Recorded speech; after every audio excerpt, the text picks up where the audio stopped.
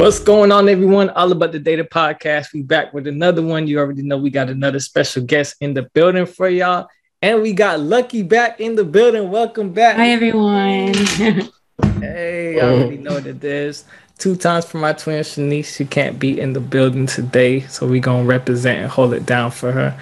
We got Mr. Jafar Campbell back with us. You know the vibes. We outside getting our data on. Yep, and we are definitely not outside. We are inside doing this podcast. Jesus Christ. But we got our special guest, Gabrielle, with us today. What's going on, y'all? What's going on? What's going on? So happy to be here with y'all. Yes, we are happy to have you. Gabrielle, I'm just going to go ahead and introduce you right quick. The class of 2019 graduate of Tulane University for Public Health and Tropical Medicine, where you obtained your MPH in epidemiology. I can never get that word right. I hope I said it right. You can epidemiology. Now, talk me. Listen, now I paid good money for that degree. Now, okay, listen. Epidemiology. See, that's why I got to get it right. We in hard times now. Epidemiology. Okay, epidemiology. All right. Specializing in infectious disease. While enrolled, you were also the 2018 to 2019 Albert Schweitzer Fellow, if I said that right. And you were also invited to present your research entitled HIV and Intersexuality, which is how social identities influence very incident rates of HIV among Black, cisgender, and transgender women, and the need for comprehensive data collection. So you definitely got to introduce, you definitely got an interesting background. And I would love for you to introduce yourself even more, things that we missed, things that you want people to know about yourself. Go ahead, Gabrielle, talk to the people. Listen, I appreciate y'all. You know, you got to top me up. I appreciate you. Us in the South, we few and far between as far as epidemiology goes. But yeah, my name is Gabrielle Perry. I'm 29 years old. Born and raised in these bayous down here in Louisiana. Like you said, I am 3 years into this epidemiology thing. I work as an epidemiologist and clinical data analyst. I work for a national healthcare system. I'm not gonna blow up the spot too much. It's getting real tough out here for us in public health. They sending death threats to people. You know, what y'all see on the news and all that kind of stuff with the crazy COVID people. That is real life. So I'm not gonna say where I work, you know, but I work for a national healthcare system. I basically day-to-day analyze public health strategies in both infectious and chronic diseases. And for those people who really don't know, I know we 3 years into the pandemic and all that good stuff. A lot of people who don't really know what an epidemiologist is. Epidemiologist basically studies the distribution and determinants of diseases. A lot of people think that diseases happen just randomly. A lot of people still think that, given that we in the pandemic, but they don't. There's a formula to these things. We tend to be the intersect between tech and public health. I also am the founder and executive director of the Thurman Perry Foundation. So we are a Louisiana-based nonprofit operating nationally in service to women and girls impacted by incarceration, of which I am one. So I came from the jailhouse to grad school to tech. So that's me. For introduction, 2 things I want to point out. One, wow, you only 29, killing the game like this already. 29 as of January this year. I'm trying to make this last year count as a 20. They say when you hit 30, you know, you wake up and your hip pop out the socket. That day. I can vouch for it. I wake up, I feel like I need, you know, remember that Wizard of Oz slide? I need some oil. I need some oil. I feel a little rusty. But yeah, now you was right about the infectious disease too. It's funny. I actually did a lot of research on that since COVID started, and just realizing the cycle of like the every 100 years to every 50 years, and like, you know, how other pandemics were handled. It was a pretty interesting study too, though. I did it for the sake of my own personal study, so I can understand for myself. So I'm glad to have you on here. Maybe we can get some sneak peeks. Into when the next one coming, who knows? Shy could be tomorrow. The way they acting out here, I don't know. But I mean, like I said, like, and it's crazy. Like when I was researching it, and they was talking about influenza, and how influenza was like the whole 1918 to 1920 era. And I was like, wow, this pandemic started in 2019. It basically was on time in a sense. It basically came like right at the prediction mark, which was, that was like shocking to me. It's insane. I really did not realize. I think that because we're so, a lot of things came into play into how we have handled COVID as a society, as a public health community. I think that we have gotten so insulated and so comfortable with technology, with our advances in medicine, that we forget, what are we, 60 years from the invention of penicillin, 65 years. Like things like that. Like we really are not that far away from these things. The last major pandemic, essentially 100 years ago, like there are people who are still alive who still remember that. There are people who are still alive who were vaccinated for polio. People who my brother is in the Air Force, and the people who are in the Air Force still have to get vaccinated for smallpox. Like, and it's been eradicated for a very long time, but there's still sects of the world who still have to get vaccinated for these things. Yeah. We are at any given moment, at any given time, we are teetering on the edge of these advances, just not being valid anymore. Yeah. And I think people don't realize how these wins in medicine and were so hard fought. These things don't just happen. And so I just don't understand, the apprehension to it. I think that, we do the medical community a disservice. We do each other a disservice by not realizing that a lot of things had to sink together over a very large period of time for us to get to this moment where we can mobilize as a human race as quickly as we have to even have not just one vaccine, but multiple vaccines together, multiple tools together to work to save each other. But listen, that's listen, you gave me an hour. Listen, I need 2 to go into that. I definitely understand because, but it's crazy because it was actually getting into data that made me look deeper into these things because, it's easy to go with what everybody's saying on the internet. But when you go actually look at the data, you can make sense of what's going on and like, studying data changed my whole perspective on that. But that is kind of a different topic within itself, even though it's not because you're in that field. But we're gonna get to the show. Interesting enough, you said this in your introduction, but I found out recently, and when I saw your pinned tweet for the first time, before this interview, I actually watched Twitter deep dives. Yeah, no, we had to. It's an interview about your brand, about you. But like, it's funny because I followed you, but I'd never watched your pinned tweet till I had to research for this interview, and I was like, oh wow, you actually have a whole story. So a powerful story at that. So I would love for you to expound on, like the whole process of like, incarceration, coming out of incarceration, getting into data, getting to where you are now. Like, how did you do it? What kept you going? So my pen tweet. At least I'm proud of my pen. I thought she was about to go into some deep dives. Like, listen, I've been on Twitter a while. Okay, that's I've been on Twitter since what they call it sometimes the old days of Twitter, the lawless days of Twitter. I've been on there. I've been on Twitter since you could text a tweet. But yeah, listen, them days of Twitter, I thought you had did like some deep dives. So me being 29, so I I'm gonna keep this as concise as possible, because when you start talking about like incarceration, when you start talking about these things I'm very, very passionate about, especially as it pertains to women incarceration. We're so erased in that regard. So I'm 29. I was arrested a week after my 21st birthday.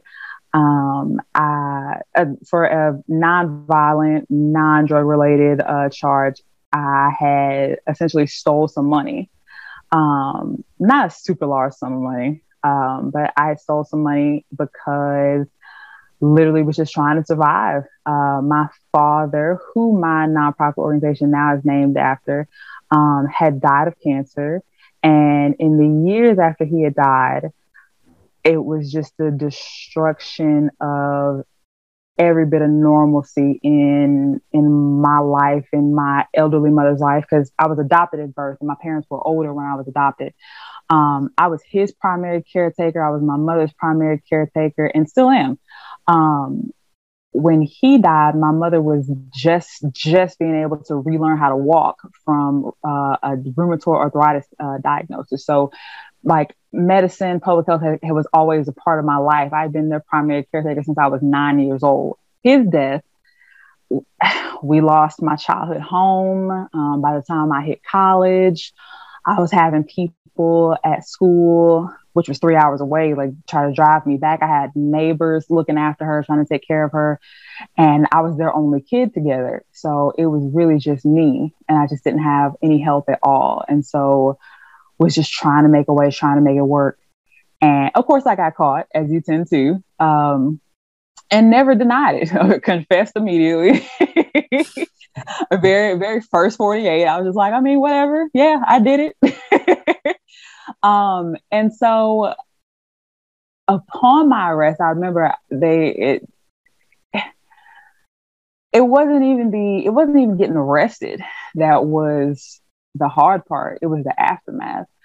I always tell people, and I literally wrote about it in my personal statement to get into grad school. The nicest people I ever met were the women in the pink jail cell at East Baton Rouge Parish Prison. Because I'm in there, I'm in like a oversized tee and workout tights and sneakers, and I'm hyperventilating because I'm freaking out. And I just had like just enough presence of mind to like write down like one person's phone number that I knew that I could call to let someone know that I was there. And they're looking at me like, girl, like, are you okay? Like, and I'm just in there just freaking out. And once you're in there for a while, I think I'd been in there maybe 12 hours or so, they take you back to the back. And once I got back to the back, there were a bunch of women in there who had been there for a while.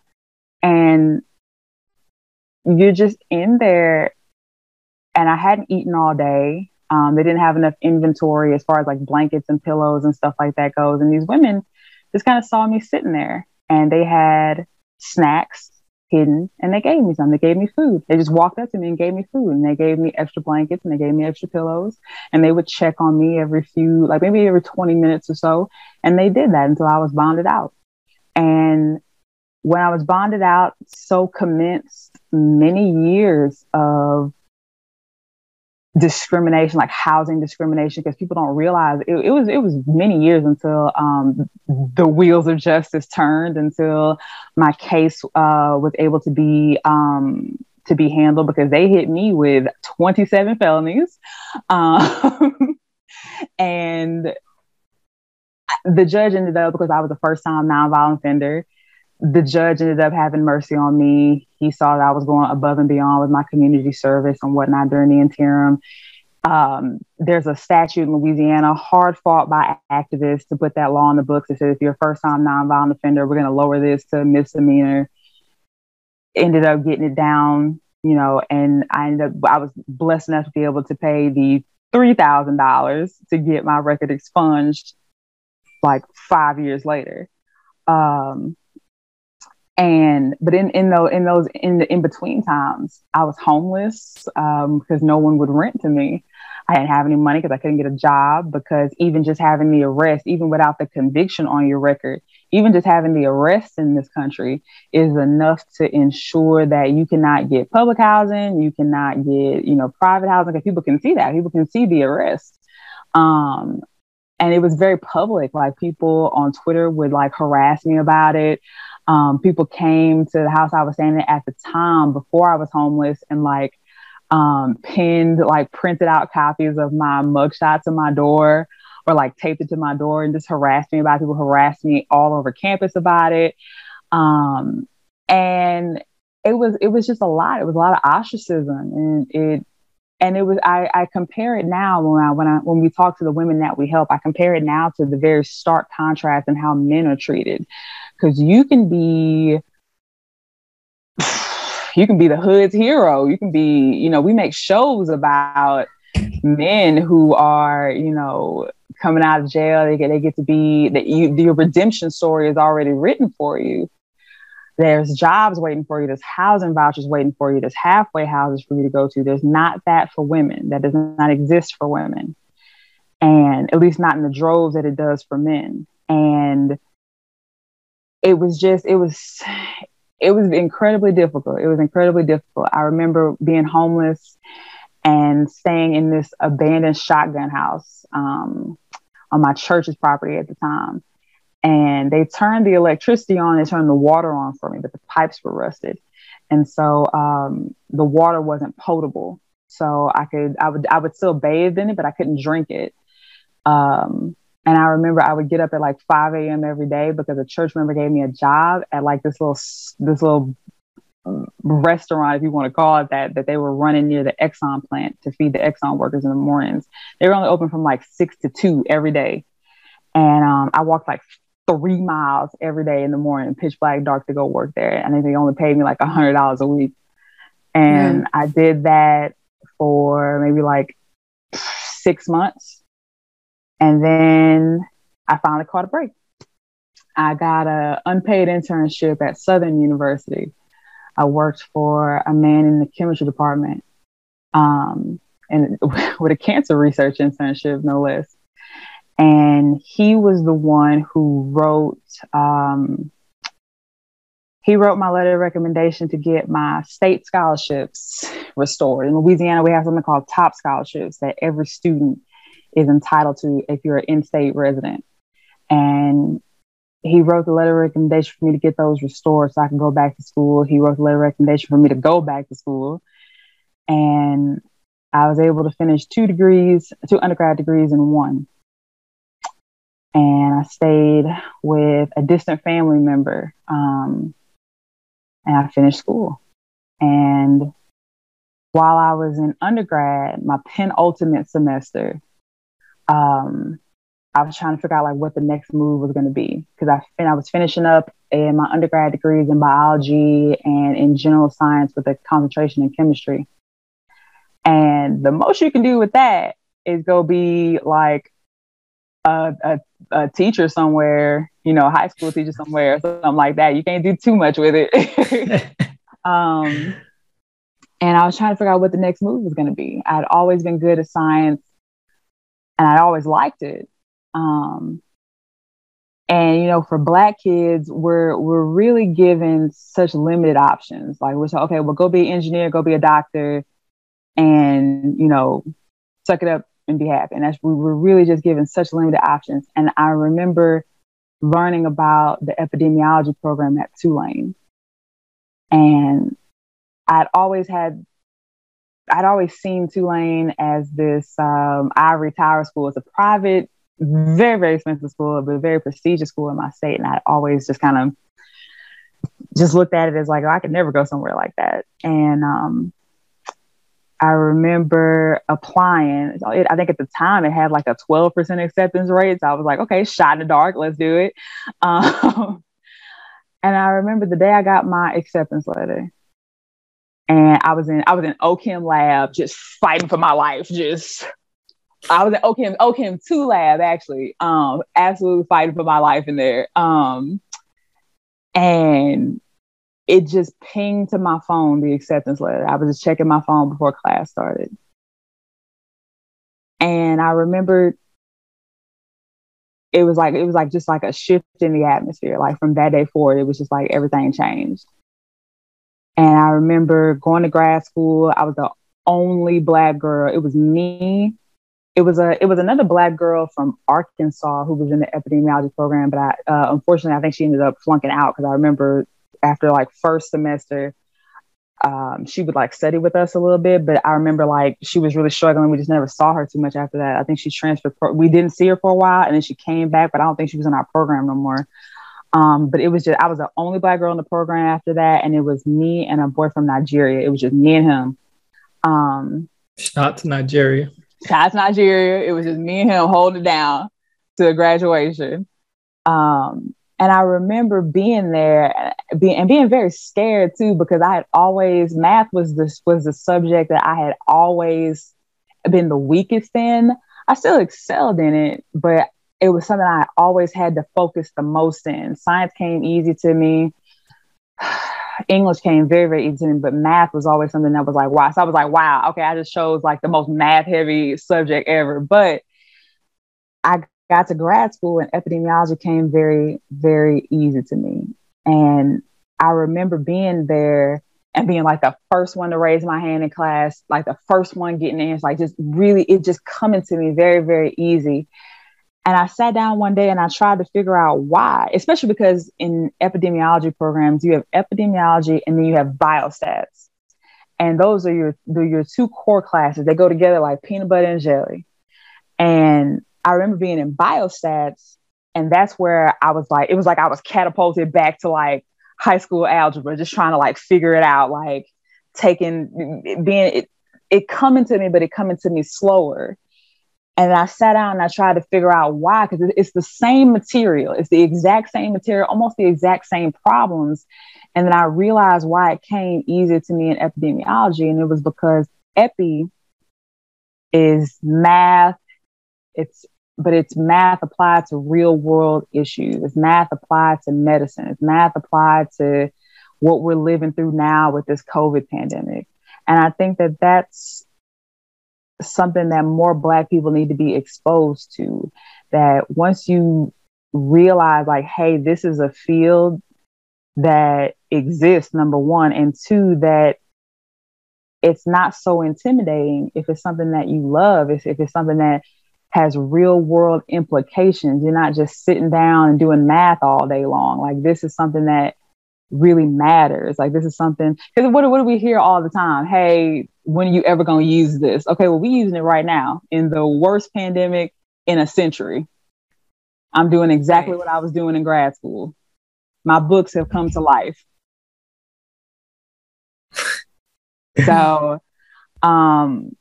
I as soon as I graduated, the original plan was a PhD, because in grad school, that's what they kick at you, just PhD, PhD, PhD. I worked as a scribe for a while in the ER, but after that, and not very long after that, I got recruited to my current job because they love to recruit. And what's your current job? Like, what you do? So every day, I've been promoted once, but I've gotten 3 raises since, and like in those raises, it's kind of like mini promotions. Yeah, let me hold some. Listen, it's tough out here, player. Listen, in them promotions, it's like mini raises, and so it requires me to like know a little bit more. And so every day, I'm doing mainly Power BI, so it's dashboard. Like right now, we dashboard heavy. So a lot of hard coding, a lot of DAX formulas in Power BI. Anybody listening to this, learn Power BI. Learn Power BI. I came out of grad school. Learn Tableau, guys. Tableau. Man, look, Tableau. Okay, listen, learn Tableau. Learn Tableau, because sometimes you're gonna have to pull data from Tableau. I have to pull data from Tableau to put into Power BI. That's fine. Learn Tableau. Oh my God. Learn Tableau, whatever. Play both sides. Here's the thing though. When I was in grad school, and apparently this has changed, I've been told this by current Tulane students. when I was in grad school and we was at Tulane, they was like, listen, you better learn SAS. If you don't learn SAS, baby, you ain't nobody gonna hire you. You gonna die broke. Listen, we separating the men from the boys in here. I don't even know what y'all came here for if you ain't trying to learn SAS, baby. So I was in there with an iPhone 6 I could barely turn on, like, like just fighting for my life trying to learn SAS. So I graduated with knowing SAS, thinking I would only ever have to know SAS as an epidemiologist. And I came out, okay, I got a job now. Now I need to know SAS. And baby, got hired, and they basically hit me with a Jada Kiss laugh and said, here you go, baby. We're going to need you to go ahead and learn Power BI. Back when Power BI was in like the beta test version. Like I was learning Power BI back when we were beta testing it at my job. And like, bro, so now, but it was good for me though, because now not only do you need to know Power BI forces you to learn ArcGIS mapping, which paid. If you know how to do mapping, because everybody loves visuals. People don't know what you're talking about when you're doing a bunch of like that. People love visuals. People who are data illiterate love visuals. Power BI forces you to learn other things, because where are you getting this data from? You got to pull it. And how are you going to pull it? SQL. How are you going to pull it? Python. How are you going to pull it? Tableau. How are you going to pull it? JSON. It's compatible with everything. So learn Power BI, because it's the key to learning everything else, because you eventually going to have to know it. So yeah. So do you know SQL, since you brought it up? I do know SQL. I prefer Toad SQL. I like the Toad program. So we use Toad we use multiple things, because like some people like Oracle SQL. We use the Toad program, and we just pull from there. Via our data warehouse. That's what we use. I got you. So I'm gonna get into this next question. And then I kind of wanted you to just say your job title real quick before I ask. So my official job title is clinical data manager. Okay. Nice. But you started as an analyst and worked your way up. I started as an analyst, yes. Okay, got you. As an analyst. All right. But my whole thing, we all epidemiologists, and we have 2 physicians, and then one health analyst and 1 PhD. So that's our whole team. Got you. Okay, we holding it down for the epidemiologists. Epidemiologists. But that's what's up, though. I'm glad. I'm glad we got you on, because we just try to. One thing that I'm firm on is, showing people that data is everywhere. You can merge it with your background. So, but you got an interesting story, and you should definitely write a book if you haven't. If you did, I need to buy it. But we got a couple things in store. We got a couple things in store. Okay. We waiting then. Gabrielle Perry, don't forget about us. #1 New York. Oh God. Make sure you put our podcast in there. I went on. Listen, I don't forget nobody. When I'm out here balling, at the check cashing place for sure. I'm not gonna forget y'all. I don't know. You said you got 3 razors. I said, let me hold some right here. But what kept you motivated, like during that whole time frame of being homeless and just everything you went through? Like what in your mindset, Gabrielle, you gotta make it happen? I wish I could tell you something incredibly like positive and nah, we want authentic. We want you. I'm not gonna lie to you. Like if any basketball fans listen, like I was very Michael Jordan at the Hall of Fame with a list of haters in his pocket, just absolutely on some, just I got something to prove. Fuck all y'all. Like I don't like, just pure spite. Like that carried me through. It really did. There were so many people wanting me to fail. And I don't fail. I do not fail. There is no quit in me. I heard that. I had never failed at nothing in my life. I do everything well. Everything I do is excellent. All right, y'all hear them affirmation words now. I got to write that down after that. Look in the mirror like, I ain't never failed. What you mean? And I tell people the most clarity I ever had was when I was homeless, because everything now is honestly much more difficult, because it's like a game of chess. I'm trying to figure out what I can do within the confines of other things. Work, the foundation, trying to figure out how these other things fit with other things. Back then, it was like checkers. It was just, okay, well, what move gets to the next move? And it was very much a straight line. And I knew everything I needed to do to get to where I wanted to be. And I just let life be my teacher, and I just kept moving and kept getting to the next day. And even if I couldn't get to the next day, if I just could get to the next moment, even back when I was just eating, back then I was just most days eating 99-cent chip bags and ice cream, pints from the Korean mart next door to the house I was squatting in. I would only eat a full meal on Wednesdays from the church, because that was when they had they would prepare meals for the seniors, and I would volunteer because they always had leftovers, and they would just let people who volunteered keep it. And if that was the only thing I ate fully that week, then that was the only thing I ate fully that week, and that was fine. That was fine at the time, because I knew it wouldn't always be that way. I just knew that it would be fine. And I just never dwelled on it. I just kept going to the next day. And there were all these people who were so, because I think that as we look at poor people and we're just happy it's not us. And it's why my foundation exists the way that it does. I do not believe in pity. I do not believe in looking at people, especially these women that we help, women who are impacted by incarceration.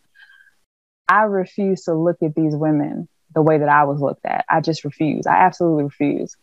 And I remember feeling as though like just all this fury, like just absolute fury at the time, at anybody who would look at me and think that I was ever going to fail. The audacity of you to think that I was ever going to be anything but this. Mm-hmm. So that's what got me through it. Yeah, that's powerful. That's very much so. So it's all a mindset thing. That's all it does. So like I said, I wish I could be, I know Oprah be bringing on people that got it was absolute pettiness. But fight, look, and it was. But look, see, I look at it like, everybody's reason matters, because it's always somebody that's gonna relate to that. Everybody can't come in here and say. Everybody can't come say, yeah, I did yoga and I meditated and I affirmations in the mirror. Like, that's so I had common. Middle fingers to the sky. No, I know you follow me on Twitter. Listen, who them tweets you see on Twitter, who I am on Twitter is exactly who I am in real life. I just wanted you to be prepared for that. I probably should email you that. It's what I'm saying? Like, that's just how it is. That's how, we keep it authentic. Like, like how I talk, how everybody talk, they talk, saying I don't really try to impersonate myself. Even on Twitter, I keep it me. I can't be nobody else. So that's how it is. You just being yourself. Honestly, that's what attract people to want to follow you, is when they see you just being yourself. You ain't trying to impress nobody. Flagging, no flagging. No flagging. No flagging. You ain't flagging. But yeah, let's keep it going though. Let's get back into the show. I like what's going on. I like what we seeing. Yeah, I'll go ahead and take it from here. So in regards to the data, did you always have a knack for technology, or were you naturally a curious person leading up to your career? Definitely did not always have a knack for technology. I'll tell anybody who will listen, I'm the worst millennial ever. Mainly because I live by a mantra: if it ain't broke, why am I fixing it? I tend to hold on to things. I don't. My mama was a bit of a hoarder growing up, and I think that's a consequence of a lot of our parents, especially as Black folks. A lot of our parents, either didn't know where the next things were coming from. I always say Black folks invented recycling. We invented reuse, repurpose. And so if something broke, you fixed it, or you found another way to use it. Right. And so my mama never really threw a bunch of stuff away. and she just found a different way to use it. And I find myself to be the same way. I'll work with whatever I got as long as I can, try to get it fixed, do whatever. And I'm still that way. Whether it be cell phones, like I don't replace things unless I absolutely have to. I'll hold on to a cell phone forever, a computer forever, any piece of technology forever, and we'll just try to fix it. I don't know if that makes me tech-minded or not. But I will say I've always been a curious person. And I do think that if anything, this entire field has taught me patience. I haven't always been a patient person, but I think getting into this field too has taught me a lot of patience. Data analysis, especially, would teach you patience. So I think that I've always been curious, haven't always been tech-minded, and now I've become more patient. That's good to know. You can use that patience in a lot of different areas of life as well. Absolutely. I'm definitely not as frustrated with things, because a lot of data analysis, especially when you're talking about hard coding, like anybody talking about like not you SaaS enterprise guide girls. We're not talking about you girls like pressing buttons and stuff. We're talking about us hard coding girls. We're talking about girls that are like doing it from scratch. We're talking about us girls. The girls that are really hard coding out here, building it from scratch. When you spend time like really like trying to figure out errors in data, like trying to figure out where the problem is, like that really separates the men from the boys out here, honestly. Like when you got millions of people in a data set, something is wrong and you don't know what, and it's due tomorrow and you up till midnight trying to figure out what it is. Wow. It'll teach you some patience. Yeah, that sounds like a lot. But I can see if you can get used to that, I can see how that'll build up over time. That's my As far as your area of focus, what made you choose epidemiology? I think honestly, it's flexibility. And I always tell people it is so much you can do with it, because one, I think when I tell people epidemiology, they'd be like, what's that? A lot of people guess skin doctor because they confuse it with dermatology. That's what I thought it was. I can see that. It's okay. Listen, that is the most common. Skincare. It's the most common. There's a shirt on Etsy right now that says epidemiology, not a skin doctor. I swear to God, it's okay. My grandmother in Dallas told everybody, "Oh my God, y'all, Gabrielle just graduated from medical school, y'all. Oh my God." When I finished grad school. But I think what gravitated me towards it is because it's flexibility, because you very likely have met an epidemiologist and did not know it. Most hospitalists, a lot of internists, the people who are at hospitals who determine whether or not you're going upstairs or not, tend to have epidemiology backgrounds. Everybody at the Department of Health is an epidemiologist.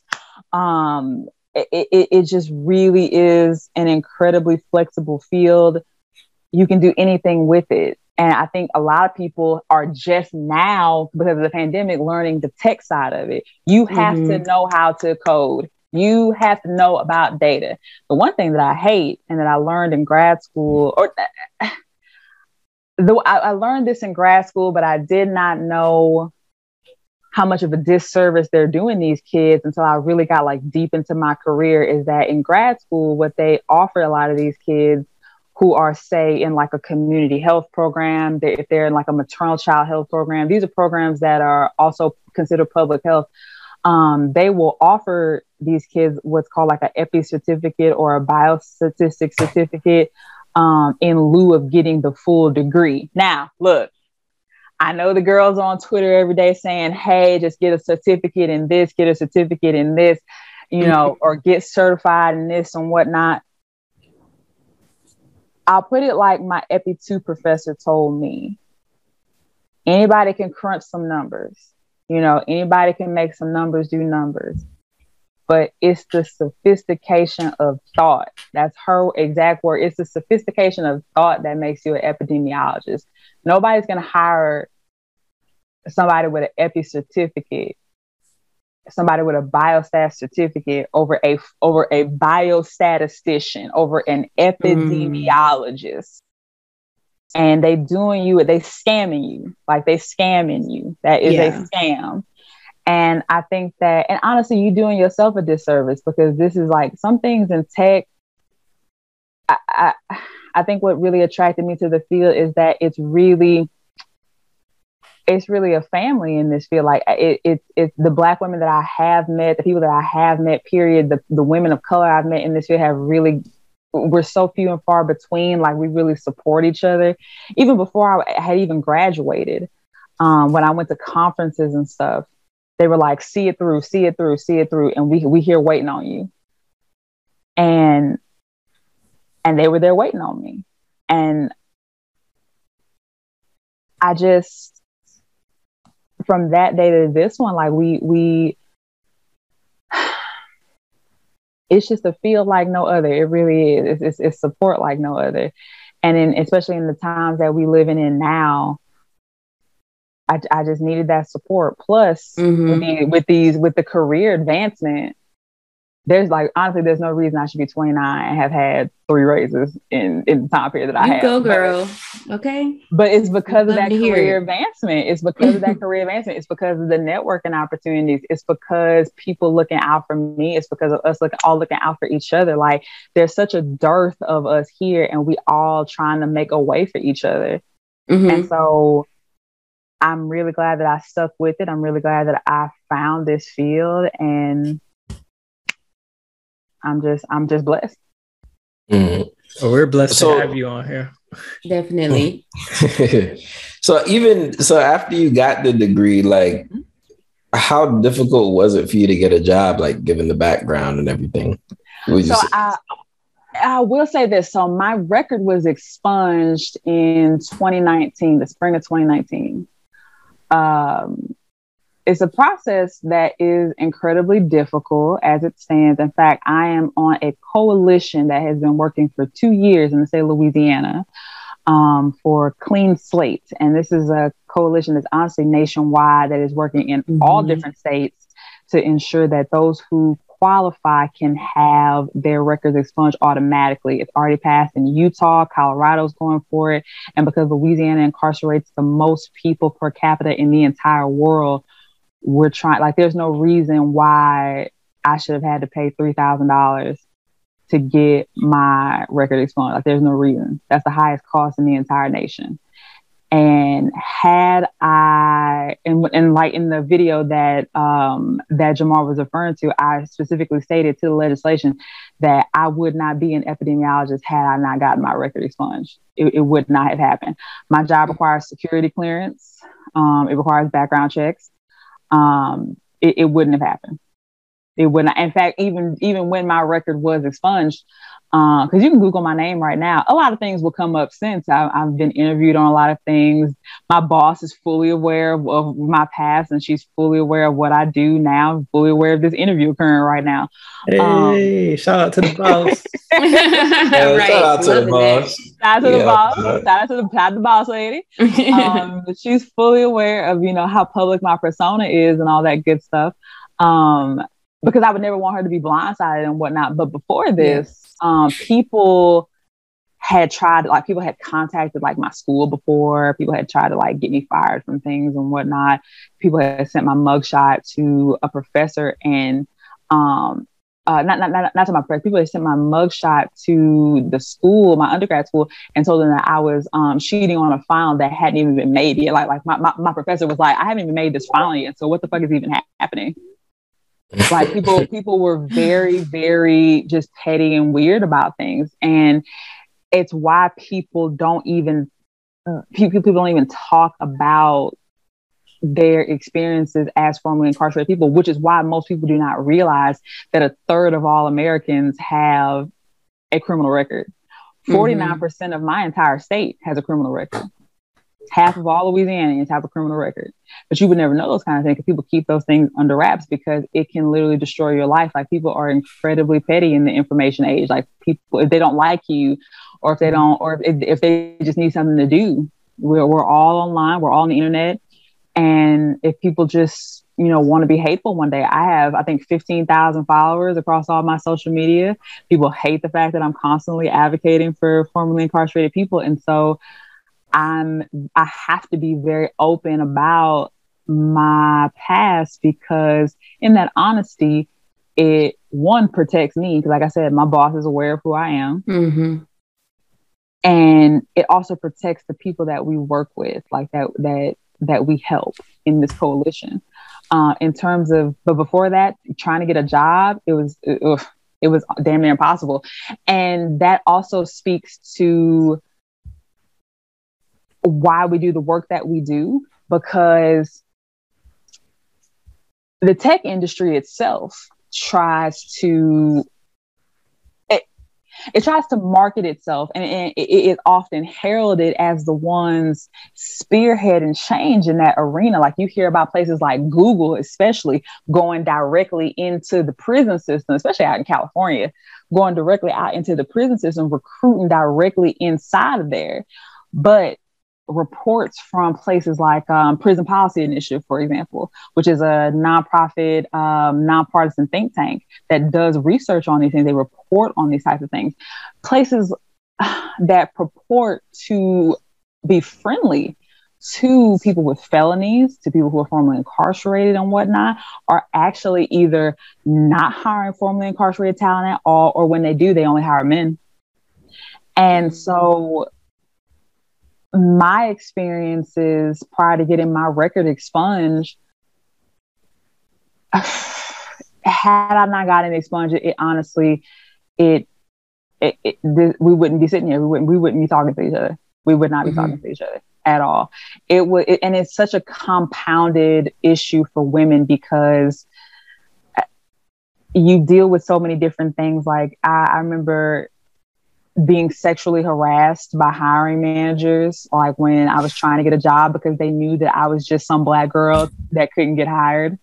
Mm-hmm. I think that that same think tank I mentioned, they call it the prison penalty, because the demographic most unlikely to get hired after being incarcerated is Black women, despite the fact that Black men are the most likely demographic to be incarcerated. Once they come out, they are more likely to get hired than Black women. Black women, by a wide margin, are the least likely of all demographics to get hired.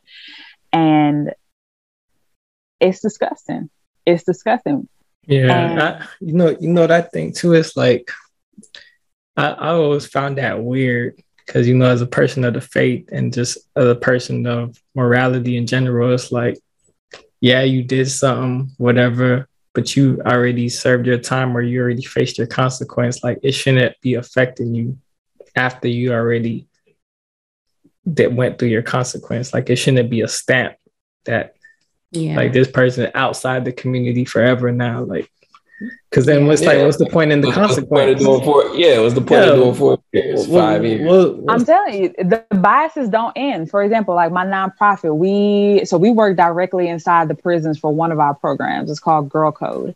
And one of the prisons that we donate to, they have one of the universities is sponsoring a program that basically they give computers to the men who are incarcerated there.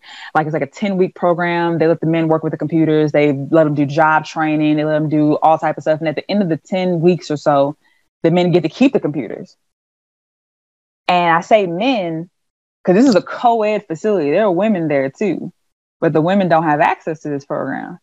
Mm-hmm. And so that is a consequence of the mass incarceration epidemic only being synonymous with men. So very likely whoever thought of this program just figured, okay, well, we'll just approach the men about it. There are women at this facility too. We donate to them. We donate products to them. So why do the women who who could use job training, who could use like their literacy improve, like why are they not having access to this program?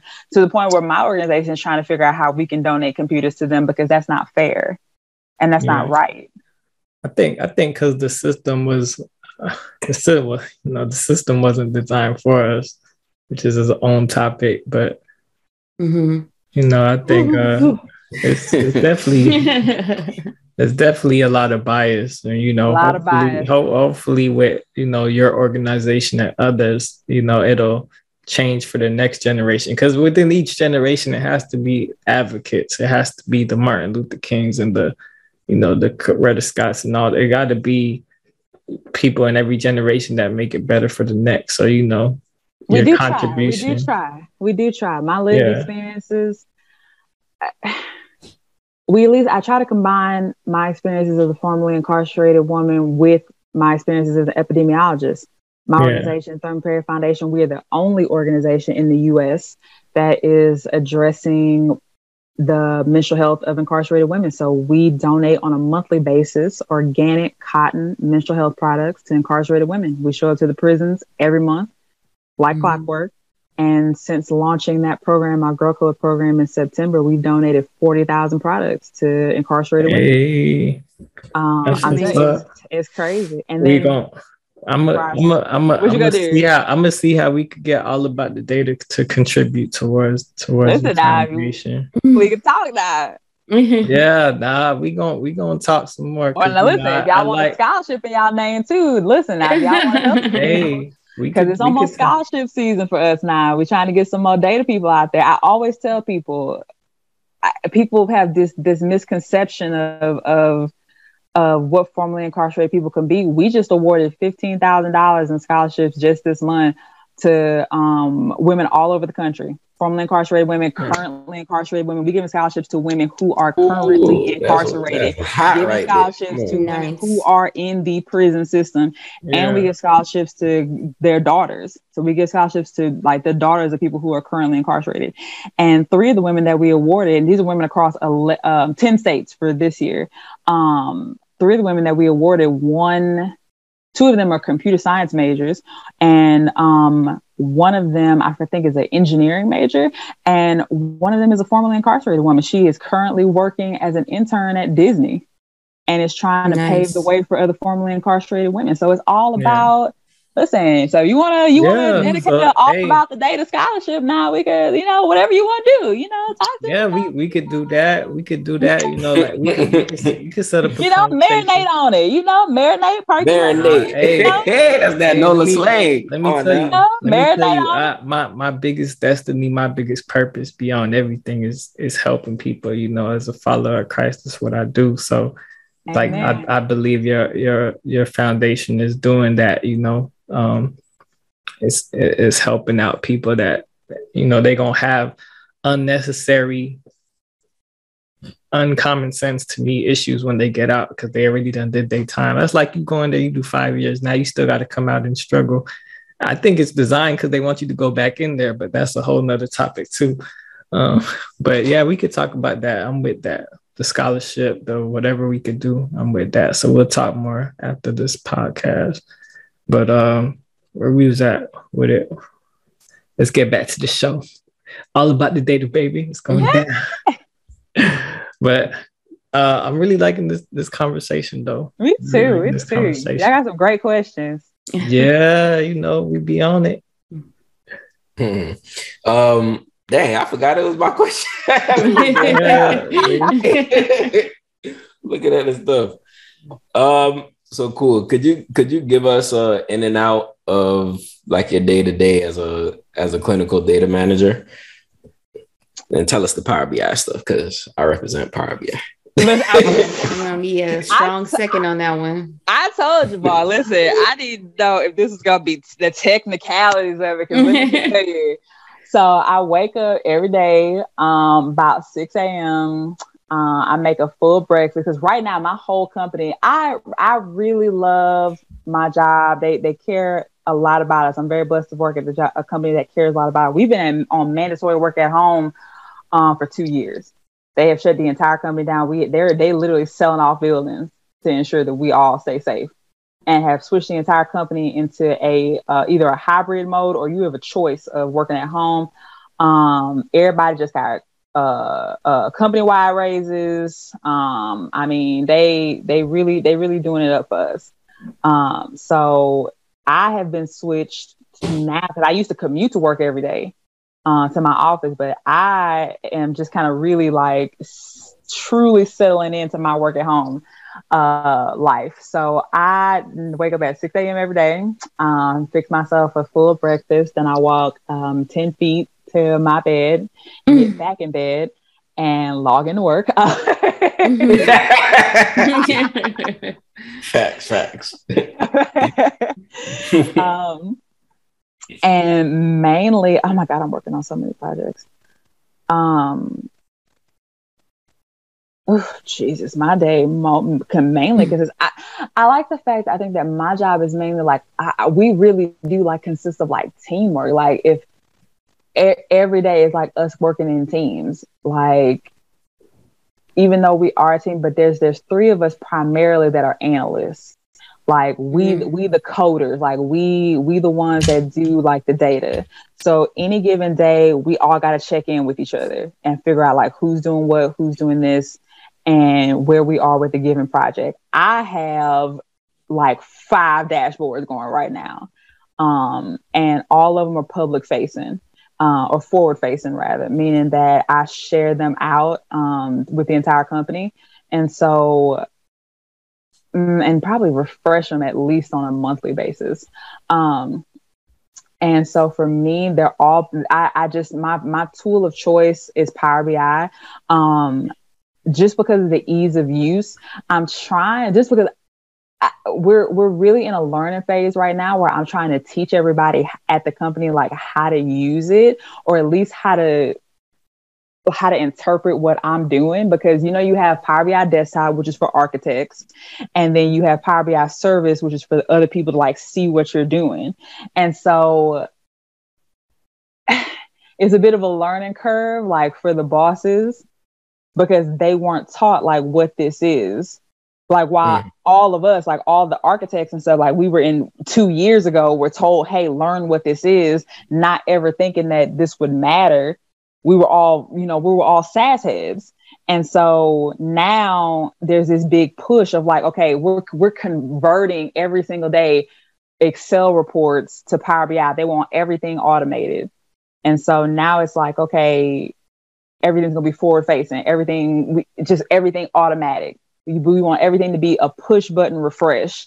And so now I think my day to day is just literally going into SQL or going into Excel and getting everything ready to go into Power BI, transform the data, and get everything ready to be just straight Power BI, and just have it be a click of the button refresh. What database do you use for SQL? For SQL? Yeah. We use Enterprise Data Warehouse at my job. Okay. Which, I mean, it's fine. I just don't... It's okay. I'm not going to complain about it. I'm not, because that'll take another hour. I'm not going to complain.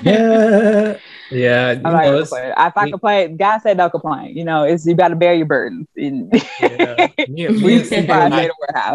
SQL used to be enemies, but we becoming cool now. What do you use for your SQL? Because I like Toad. Mainly because I think it's cute, and I like the little ribbit sound it makes when you fire it up. When I took the Google course, I was using BigQuery, but now on my own time, I got attracted to Postgres for some reason. So I've been using Postgres. It's real user friendly. I'm taking a course on it now. Yeah, so I think Postgres and MySQL are going to be like the main ones that I use. I'm also one of those people who don't feel like, oh, I need to learn every single thing. Like one of my coworkers was trying to get me to, like, he was like, oh, you need to go ahead and learn Python. Like I was like, for what? We never got like the engine, like we never gonna use Python in my department. For what purpose? And what stand am I ever gonna use Python? Ever, never. Yeah. I'm not building websites. I'm never gonna use Python. I do need to learn Tableau, unfortunately. Okay, then. So you try to run from it. I've been using I've been using Tableau lately because we house certain data in there. Like we house our baby data. So I've been working with like our data for like babies and like our newborns and stuff like that, because it's been known that, you know, with COVID and stuff like that, you know, everybody's been concerned about, and I had done an interview with the Telegraph about it. Like there were so many faux rumors and stuff about the vaccines harming, you know, your unborn child and stuff like that. And so of course it's important for everybody in any kind of public health and medical means to be tracking baby data at this point. And so we house our pregnancy data and our public health data, our pregnancy data and our baby data, unborn, newborn data and stuff like that in Tableau. And so we pull our baby data from Tableau and then we put it into Power BI. The thing that I do hate though is that I'll never be able to use Power BI to its full capabilities, because when you're talking about protected health information, the fact that Microsoft Power BI, like that Power BI service function, Jafar, you know what I'm talking about, like service being like once you publish the data, service going over like that URL, like it being a URL going from like that desktop function, like that's why we got Tableau. So it's not in compliance. I didn't know it wasn't in compliance with HIPAA. It's not in compliance with HIPAA. That's why we got Tableau. Here's the thing. So here's the thing. There were a lot of internal meetings at my job for almost a year or so. A lot of people were having a lot of meetings about it. Before we even really started for real using it, because you know there are different built-in security functions about like who can see what in Power BI, like who can share what, and even when you share things to different people, there's a feature where like, okay, let's say I'm sharing something with all three of y'all, I can make it to where all three of y'all are seeing different things on one thing that I'm sharing in Power BI. Even so, that is still if I share something from the desktop downloaded version from Power BI desktop to Power BI service, that is still an open URL as opposed to like a file being shared. That is an open URL sharing protected health information. That's a no-go. So it's still like I would love to be able to like pull from SQL and have like live data running, like a live stream of data and just have it stream like daily. I would love that. Like a live stream of data just running daily. Almost like if you go into your iPhone app and you see like the stock running every day. I would love that. It's interesting that you say that from your perspective, because I know in marketing that's something that we would do, you know, depending on what we're tracking. I would, but you can't do that when you're talking about people's like diagnoses and stuff like that. You cannot do that. So, because you never know who's seeing stuff. There's a concern about, you know, somebody being able to hack that. So you just always want to be careful about like who's using what, who's, you know. So have you guys had to like with everything going on, have you guys had to like up your security? They limit what files we're able to share and stuff like that over Power BI. Some things will always live in the data warehouse. Some things will only ever be shared via Excel files, person to person, like via email and stuff like that. Some things will just, you know, be sent as confidential files. Some things I'll never have access to. Like, for example, pharmacy data, like, you know, prescription data, stuff like that. I've never worked with. Like a lot of our data lives in different places and stuff like that. Some things will never touch Power BI because if you publish it out, it's over that protected URL. So some things will never live in Power BI ever. Got you. All right. Well, as we get to the top of the hour, I wanted to ask you, like, how do you stay current? Like, you know, with your tools that you're using and everything. What are some things you do to stay current? You help a lot with that. I be paying attention with some of the resources that you post, and I do appreciate it. I also appreciate the fact my job helps a lot with that. They post series and free learning tools, like an endless supply and library of free learning tools to ensure that we all stay current, because they want us to stay current and they want to foster our growth. And I love that about my job. Because everybody who's been working at my job is working there like 10, 20 years. I know people who are a little bit older than me, who I know one girl at my job, she's been there, like, I think this is going to be her 10th year there. And she continues to turn down not raises. She continues to turn down promotions because she refuses to work for anybody except her boss. Like he just continues to give her raises. Like she refuses to do anything except work for him. And he'll just continue to promote her within that department because she just loves like her particular role and the jobs like within that team. Like she loves working with her team, with her boss. And it's just that kind of environment. Like once you find that role for you, like once you find like something that you really like to do, it's hard to leave it. And I can see myself honestly doing the same thing because I really like my job. I really like the fact that my boss encourages me to get better. I remember being afraid to even turn on my computer when I first started. Because I swore, because I was like, oh shit, like, because it's really hard. Like, it to me, it's never gonna get easier because it's always gonna be a new challenge. And I don't know if that's, I mean, I won't say it's a bad thing. I won't say it's a bad thing to always be challenged at your job, but I never forget the stakes of my job because the work that we do is important. These are real people. It's not just numbers in a system, in a machine. And that's a lot of pressure. Like that's people, you know what I'm saying? And I'm only 3 years into it. And it's still the weight of that never leaves me. Especially given my background, especially given my parents and stuff like that, like you got to make sure that, you know, you paying attention. But I like the fact that they foster our development. And I like the fact that like our job cares about us and they care about like us getting better. And in the 3 years I've been there, I just try to get better. Like every day I try to get better. And I remember like the first day that like my old boss told me like, hey, like, I want you to learn Power BI. I remember like sitting down with it for 2 weeks over like that Christmas break. And I was like, what is this? This is bullshit. Like, we ain't never going to use this. And, and now like I log into it every day like it ain't nothing. And like I teach my boss what it is and I teach her how to look at it. And I'll be like, no, this is how you do it. And I teach our big bosses like what it is and this is how it looks. And can put together a dashboard, like a full-blown dashboard in like a day and a half. And can feel confident in it going to whoever. Like, cause we report out to like government officials and stuff sometimes, like, or something I'm confident in something going beyond me.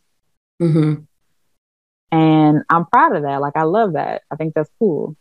And I think that a lot of people in tech, I think, feel that way, that, you know, it's something that can live beyond you.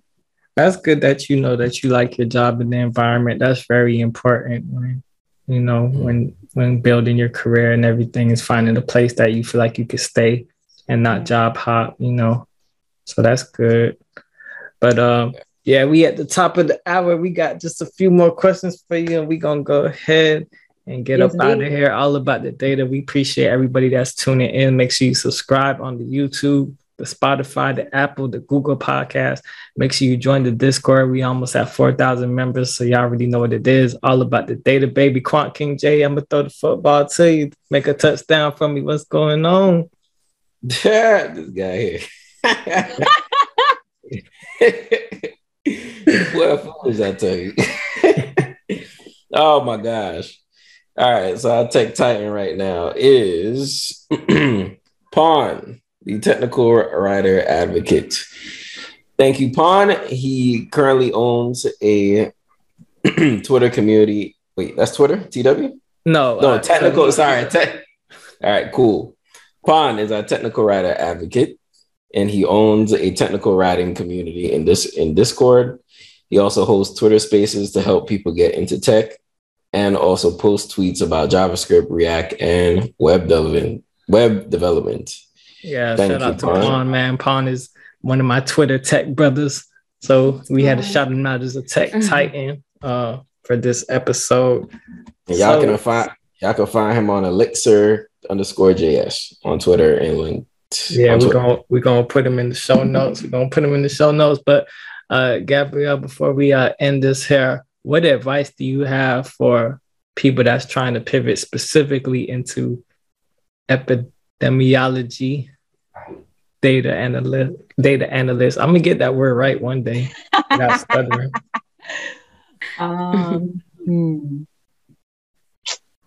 Let's see. What advice? Hook up with if you Black, hook up with Black Epidemiology Twitter. Like Black Epidemiology Twitter will hold you down. I ain't met nobody fugazi, nobody scammy in there in the 3+ years that I've been a part of them. They all lit. They all about it. Black and Effie, we hold it down. And I would also say consider Tulane, because they're trying to get their numbers up as far as people of color go. It's a good school. They really did care about us. They definitely tried to foster your development. It's a great school for Effie. Top rank. I care about my alma mater. They care about you and they take care of you. And I'd say look into, like, don't be afraid to invest in yourself. Like look into it. It's flexible. It's a flexible career. You can do anything with it. You don't even got to go be an epidemiologist. Like you can, a lot of people went to med school from it. Like if you're looking for a pivot point from that, if you want to go to PA school, if you want to go to nursing school from Effie, like you can literally do anything from epidemiology. Like that's your career point. It's very flexible. Look into it. Got you. All right. And so what's next for you? What's next for Gabrielle? What's next for me? So me personally, I need to get probably about one more raise by the beginning of next year. What does that sound? I guess say one more raise. You ain't playing. You trying to kick them doors down. Next year, baby. I need to get one more raise for the beginning of next year. It's a lot of upper mobility, I'm telling you. I need to get one more raise at my actual job before the beginning of next year. As far as my nonprofit goes, we are expanding our Girl Code program to North Carolina, Florida, Mississippi, and the DMV area. The DMV area for sure this year, guaranteed to donate 100,000 organic cotton menstrual products by the end of the year. We've done this off absolutely no grant funding, straight donations, the streets with us. So make sure y'all do too. Catch us at www.thurmanperryfoundation.com if you support public health and support women. And I'm just out here trying to make the world a better place. As corny as that may sound, but I'm trying to make it man, why you gotta be corny? That's good. That's lit. Well, we trying to make it a better place. We good. Trying to make it a better place, man. Trying to make it a better place. For real, I'm telling you. I mean, it was tough out here for me. Nobody cared about me when it was me. And I'm trying to make sure somebody care about these women. Yeah, that's the biggest thing that All About the Data stand on is helping people, beginners helping beginners, experts helping beginners, experts helping experts. That's what it's all about. So we definitely appreciate you coming on the show.